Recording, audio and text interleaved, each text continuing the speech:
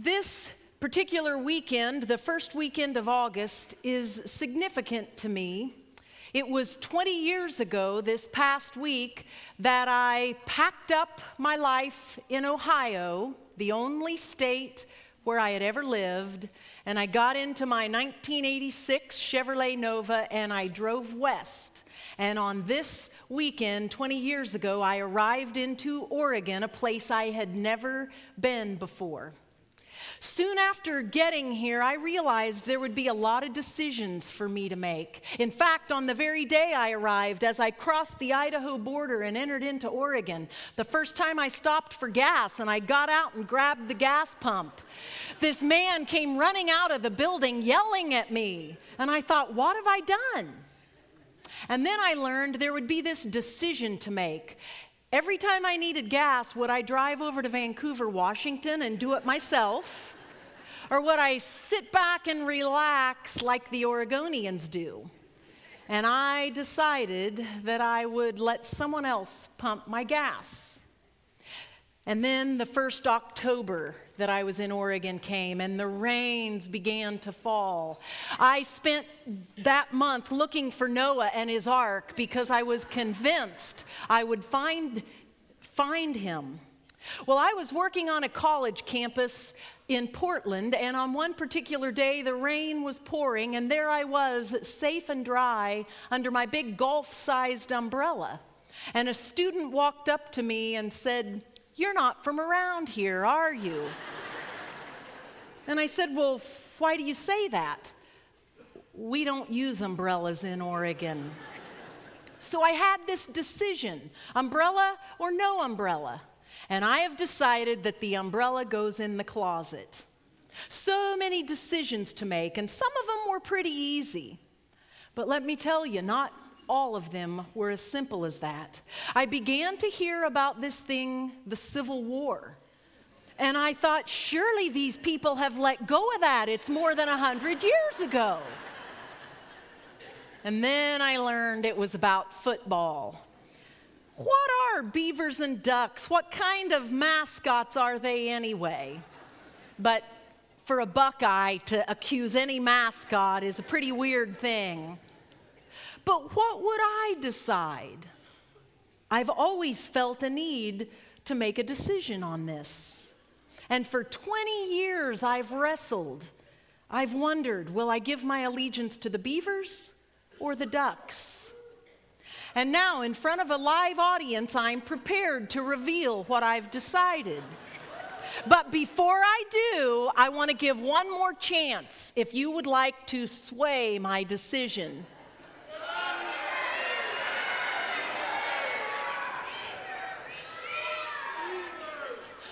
Last service, somebody shouted out Notre Dame or something like that. Well, I'm going to tell you, I have decided to root for the Beavers.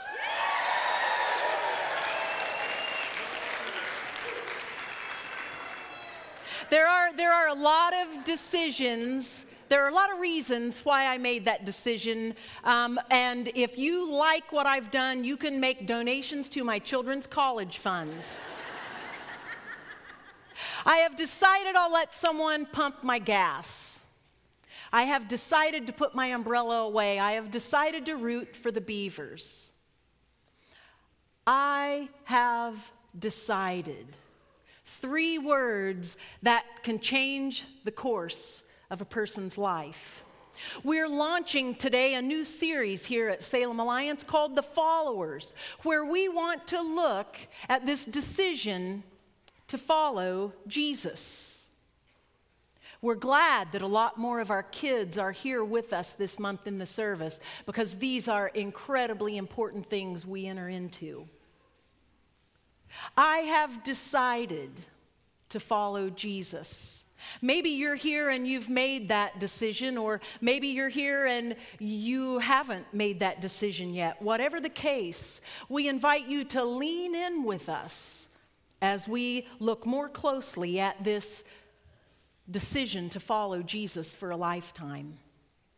Steve Fowler, this past fall, talked with us about how a person's decision to follow Jesus impacts the head, and the heart and the hands. And we hope these coming weeks help us with that. We hope to continue this conversation about what a healthy life of discipleship, a healthy life of following Jesus, what is that? And how do we engage in it? In just a minute, we'll turn to Luke chapter 5. That's page 1622 in the Bible there in front of you. And we'll be picking up with the story where Jesus is inviting some of his very first followers into service. We'll look at Peter, and we'll see that his decision to follow Jesus would impact the things he thought in his head, the things he felt in his heart, and the things he would do with his hands. Join me now in Luke chapter 5, beginning in verse 1. One day, as Jesus was preaching on the shore of the Sea of Galilee, great crowds pressed in on him to listen to the word of God. He noticed 2 empty boats at the water's edge, for the fishermen had left them and were washing their nets. Stepping into one of the boats, Jesus asked Simon, and Simon is Peter. Jesus asked Simon, its owner, to push it out into the water. So Jesus sat in the boat and taught the crowds from there. When he had finished speaking, he said to Simon, "Now go out where it is deeper and let down your nets to catch some fish." "Master," Simon replied, "we worked hard all last night and didn't catch a thing. But if you say so, I'll let the nets down again." And this time their nets were so full of fish they began to tear. A shout for help brought their partners in the other boat, and soon both boats were filled with fish and on the verge of sinking. Peter followed Jesus with his head. He called him master. This is a word that means teacher. Peter acknowledged that he had things to learn from Jesus. But it went further than that. Peter gave his very intellect to Jesus. Imagine what this event would have been like for Peter. He was a fisherman. Maybe his father or his grandfather had been fishermen before him. They had trained him. Or perhaps he had a master's degree from a great fishing institute. Whatever the case, Peter is the one who knows what fishing is all about. And Jesus gets in his boat and says to him, "Go out where it's deeper and let down your nets to catch some fish." This would have challenged Peter at the very core of his intellect. Peter tells Jesus, "We worked hard all night and didn't catch a thing." Peter knows he's a gifted fisherman, and he knows that Jesus is but a carpenter. And he knows that nighttime is the right time for catching fish, and he knows they tried that and it didn't work. But there is this one thing. Peter was looking at Jesus, and no matter what his intellect was telling him, Peter concludes that Jesus knows best. And Peter submitted to Jesus. He said, "Because you say so, I will let down the nets again." And what followed was such an incredible catch of fish that it threatened to sink 2 boats. Peter decided to follow Jesus, and it impacted his head. Have you given your head to Jesus? Your academic ability, your professional know-how, the belief that you're right on a particular topic, or maybe the very things you do with your mind?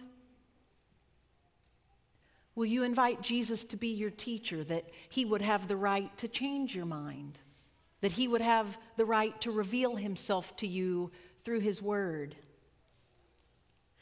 Peter's decision to follow Jesus impacted his head. There were many times where Jesus would want to change Peter's mind.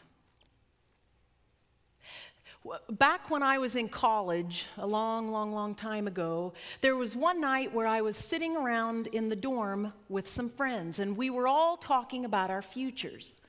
And that night, I boldly declared that I would never move far from Ohio.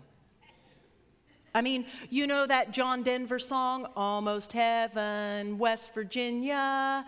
Well, if West Virginia is almost heaven, and Ohio is right there beside it, that would make Ohio heaven. And if Ohio is heaven, Anything west of the Indiana border is exactly. I saw no reason to leave except for the invitation of Jesus. I obeyed, I followed, but there was much mystery, much I didn't understand. And to this day, there's a lot I still don't understand. But looking back over the course of 20 years, some of it does begin to make sense. I've been given the opportunity to thrive in ministry here in my new land. I met my husband here. I've been involved in Bible study with women from Salem Alliance Church for 15 years now. Nick and I are raising our kids here.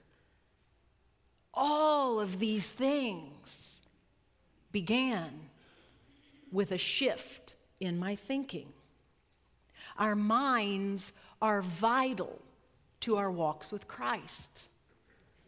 The commitment that Peter made in Luke chapter 5 when he said, "Because you say so, I will," that decision would set the stage for the rest of Peter's life.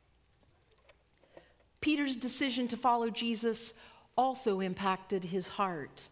Verse 8, when Simon Peter realized what had happened, he fell to his knees before Jesus and said, "Oh Lord, please leave me. I'm too much of a sinner to be around you." For Peter was awestruck by the number of fish they had caught, as were the others with him. His partners, James and John, the sons of Zebedee, were also amazed. Peter somehow knows that the greatest catch of fish he's ever seen had nothing to do with his ability to catch fish. It had everything to do with Jesus. Peter fell to his knees in that very moment of professional success, and he said, "Oh Lord, please leave me. I'm too sinful to even be around you." Peter knows that Jesus is God, and he confesses his sins. There was no shame in that. That was the right thing to do. We need to realize that Jesus got in the boat that day not to condemn Peter, but to invite Peter. And now Peter calls Jesus Lord. He knows he's in the presence of God himself. And God's greatness was displayed through something as ordinary as catching fish, and it overwhelmed Peter.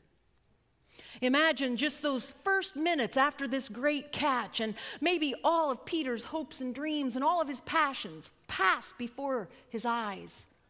Maybe for the first time in his life, he considers that there's more than just his pursuit of the Galilean dream. Everything he was passionate about bowed to Jesus in the boat that day. He could trust Jesus with it. When you and I give our hearts to Jesus, we're actually giving him our affections, our wills, the very things that drive, that motivate us. We're offering them to him.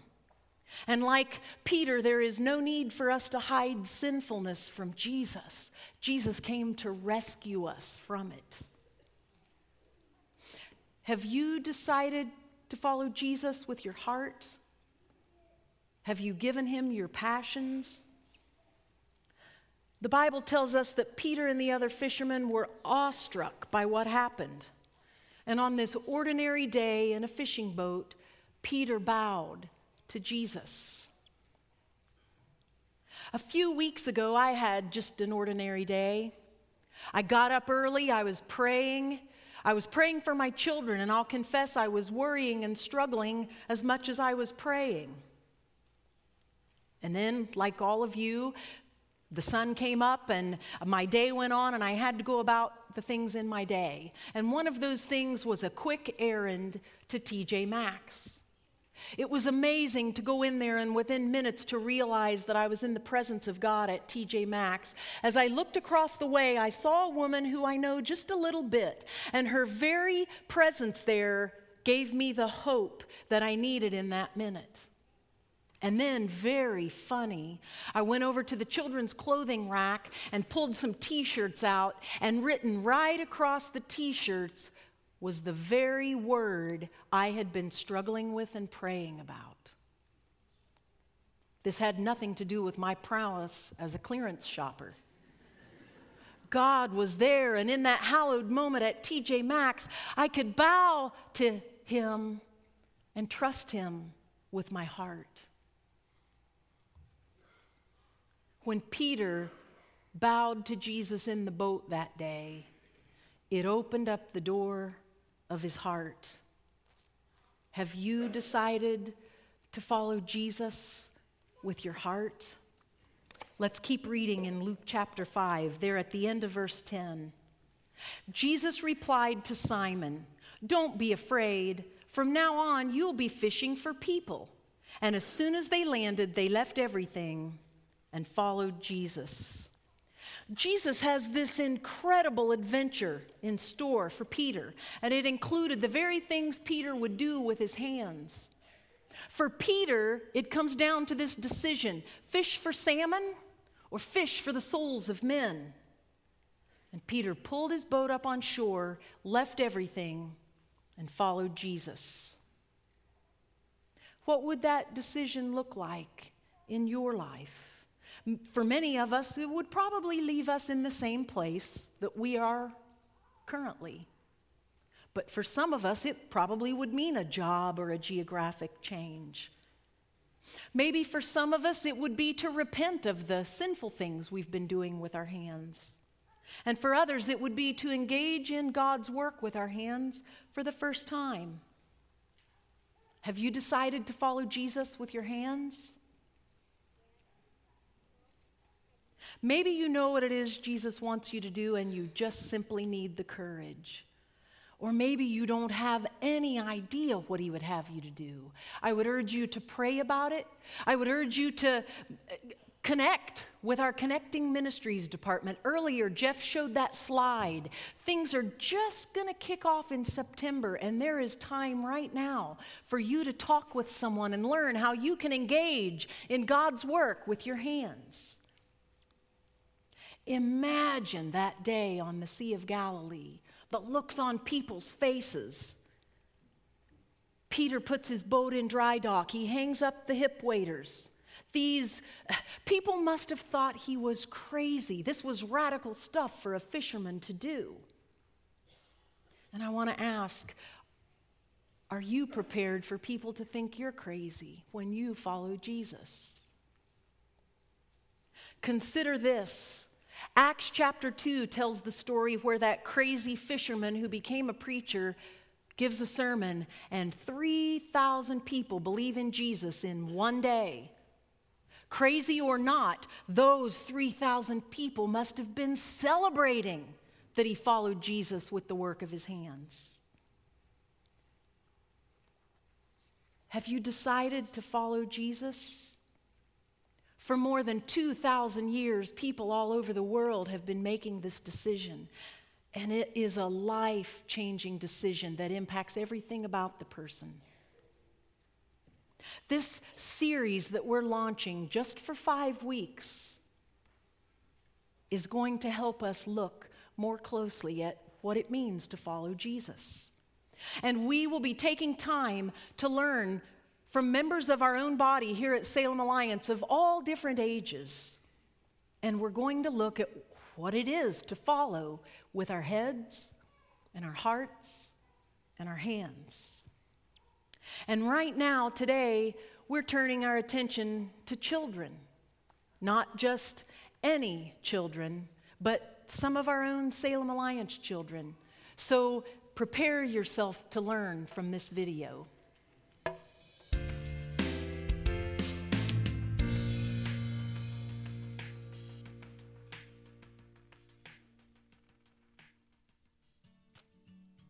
Have you ever wondered what a kid's perspective on discipleship is? I mean, when they hear the word disciple, what do they think of? What's the picture that comes to their mind? I'm getting ready to sit down with some kids, and I'm going to ask them that question, and I can't wait to hear what they have to say.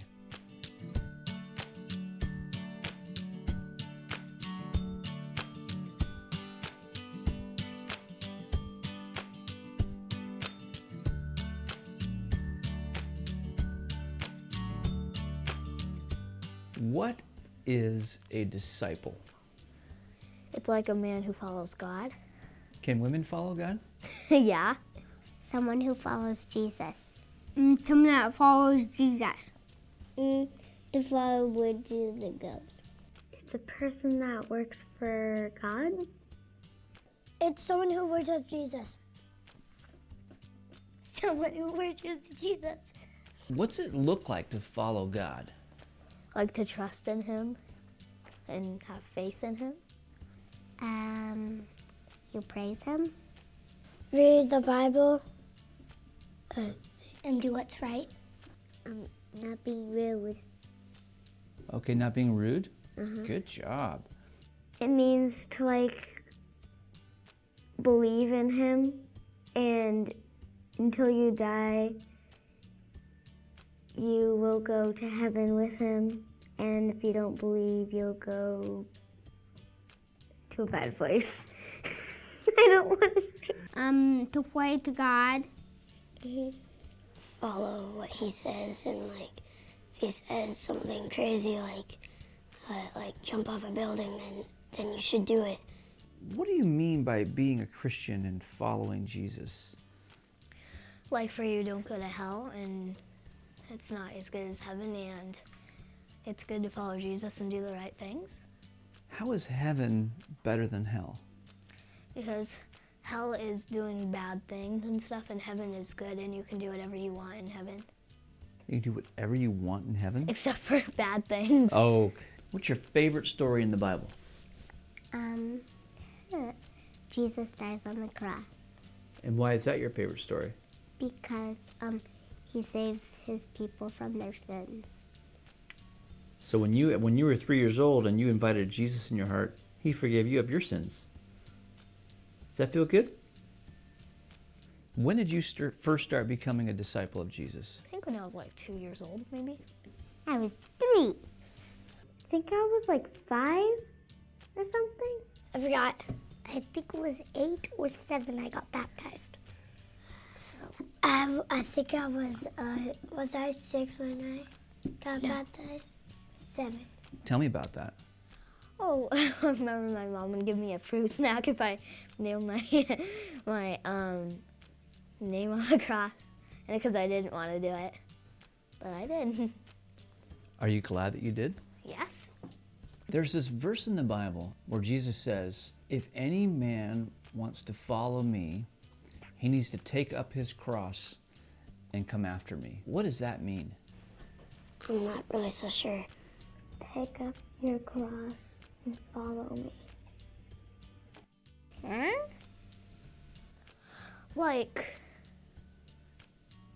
I don't know. No. No. To what? Going to the forest. Going to the forest? I don't know.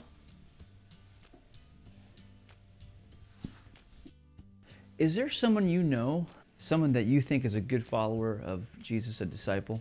Well, there's some friends of ours, since I don't know what their names are. Some of my friends at school do. Our neighbor Manny does. My friend Lily. My friends. Your friends? What are their names? Jacob and Jenna. I have a lot of friends. Maybe it would take a whole week. I'm Hannah. Mommy and Daddy. And Grandma and Grandpa. Grandpa? And then Papa. God. Jesus. How do you know that they're followers of Jesus? Because they're really good Christians and they love Jesus. When someone's hey, let's go do a bad thing, they're like, no, it's not nice. And stuff like that. They go to church. So going to church is important if you're a follower of Jesus. What else is important? Reading the Bible. Reading the Bible. Well, they do what God tells them to do. He says, follow me, then they'll follow. They talk about God with other people that don't know God and Jesus. They tell about God to around the world. To go to church. Go to church. What else?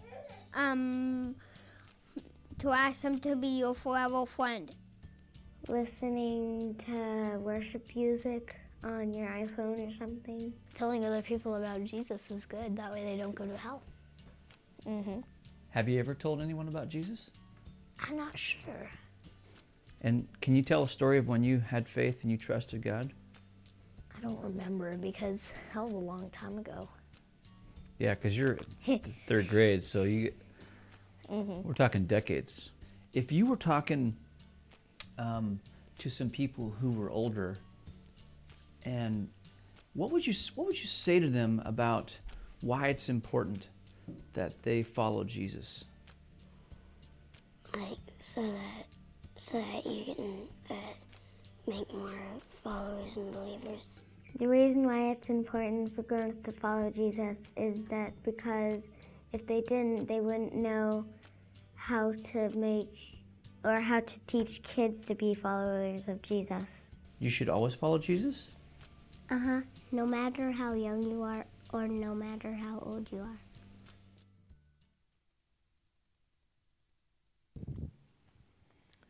Amen. Children are not the church of sometime way out there in the future. Children are the church of right now, today. God's heart is tender toward children of every age, every race, every ability. Jesus values children. Listen to the words in Mark chapter 10, beginning in verse 13. One day, some parents brought their children to Jesus so he could touch and bless them. But the disciples scolded the parents for bothering him. When Jesus saw what was happening, he was angry with his disciples. He said to them, "Let the children come to me. Don't stop them, for the kingdom of God belongs to those who are like these children. I tell you the truth, anyone who doesn't receive the kingdom of God like a child will never enter it." Then he took the children in his arms and placed his hands on their heads and blessed them. Think about if we had been there that day to see this. Maybe it was a culture that wasn't valuing children. Or in the very least, we know that the disciples were not prepared to value them that day. But Jesus valued the children greatly. And Jesus explained that anyone who comes to Jesus and trusts like a child would trust is always welcome with Jesus. He says the kingdom of God belongs to those who are like children.